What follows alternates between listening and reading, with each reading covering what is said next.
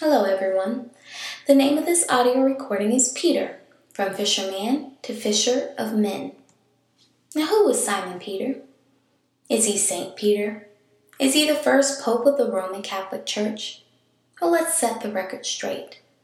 Though Peter was a child of God, he never referred to himself as Saint Peter, nor did Christ.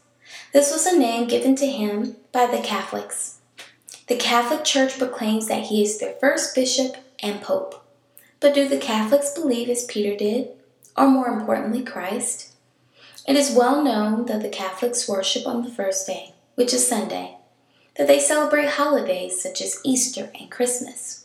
They do not acknowledge the seventh-day Sabbath as holy, nor do they keep the Passover or other holy feasts commanded by God in the Bible. But when we read the scriptures, we can clearly see that Peter, who followed Christ very closely, indeed worshipped on the seventh-day Sabbath. He celebrated the convocations listed in the Bible, such as Passover and Pentecost. Therefore, he has no affiliation with the Catholic Church. He was a leader of Christ's church, which was built upon the laws of God. Now, Peter was one of the 12 apostles who witnessed Christ firsthand as he walked the earth in the flesh. He was a great leader and trailblazer of the truth. In fact, Peter's journey towards God is a testament of faith, and not only that, a lesson that we must all take to heart so that we ourselves can grow stronger in the word of truth. Simon Peter was the son of Jonah and was from Bethsaida. His brother was Andrew, who was also to be one of the 12 apostles. By trade, he was a fisherman, and his business partners were James and John, both of which were chosen to be apostles as well. Now, it is not 100% clear as to what exactly Peter's first encounter with Christ was. There are two different encounters I will share with you. In Luke 5:4-9, Christ commands Peter to let his net down into the water to catch fishes. Peter stated that he and the fishermen had worked tirelessly all night to catch fish with no success. But at the commandment of Christ, he obeyed. When he let his net down, the amount of fish was so great that it broke the net. Peter was so astounded by this great feat, he literally fell down to his knees and said this, "Depart from me, for I am a sinful man, O Lord." At that very moment, Peter humbled himself to God and acknowledged his sins. Christ told Peter, along with James and John, to fear not, for he would make them fishers of men. And without hesitation, they forsook all and followed Christ. This great act of faith serves as an important example to us all as it pertains to our steps towards salvation. Before we can become converted and born again, we have to first humble and submit ourselves to God while simultaneously recognizing who we are and who God is. This means we must know that we have sinned against the Lord and that Christ is God and has authority over us. By coming into this realization, it will make us want to follow after Christ so that we might learn about the truth, apply this truth into our daily actions, thereby becoming perfect as our Father in heaven.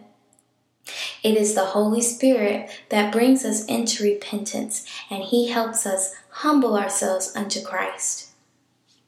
Now in John 1:40 verses 4-42, it depicts another encounter that Peter had with Christ. Two of John the Baptist's disciples began following Christ when they heard him refer to him as the Lamb of God. One of these disciples was Andrew, Peter's brother. It was Andrew that came unto his brother Peter and said that they had found the Messiah, which means Christ.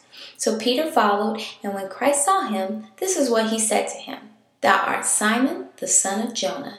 Thou shalt be called Cephas," which is by interpretation a stone. We can also reference the scripture in Matthew 16, verses 17-18, which states, "And Jesus answered and said unto him, Blessed art thou, Simon Bar-Jonah, for flesh and blood hath not revealed it unto thee, but by my Father which is in heaven. And I say also unto thee, Thou art Peter, and upon this rock I will build my church, and the gates of hell shall not prevail against it. Now, in both scriptures, we can see that Christ prophesied of Peter's leadership and the great work of building his church by teaching and gathering the people. God described Peter as a rock. When we think of a rock, it is sturdy and strong. And when compared to the Word of God, the laws, and Christ, it is a rock that cannot be moved or tossed about.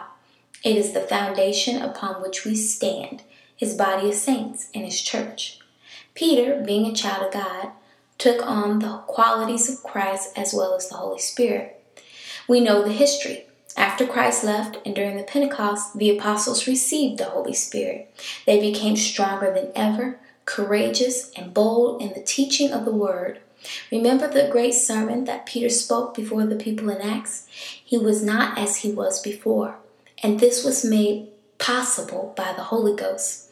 And like Christ, Peter performed miracles, taught the people, and stood as a great leader amongst the apostles and the entire church. Not only that, Peter will also be killed because of how he stood for the truth. But no matter what, he remained courageous, even unto death, because the Holy Spirit gave him that courage to do so. Now, before Peter came into full spiritual maturity, he did have challenges that he had to overcome, as all of us do. At times, he lacked understanding of Christ's word or parables. There were times when he wasn't as faithful as Christ would like him to be. He let his fear and anger overtake him. Each of us have gone through these challenges.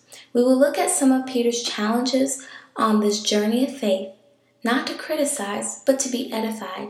We will learn more about these challenges in part 2 of this audio recording. Thank you.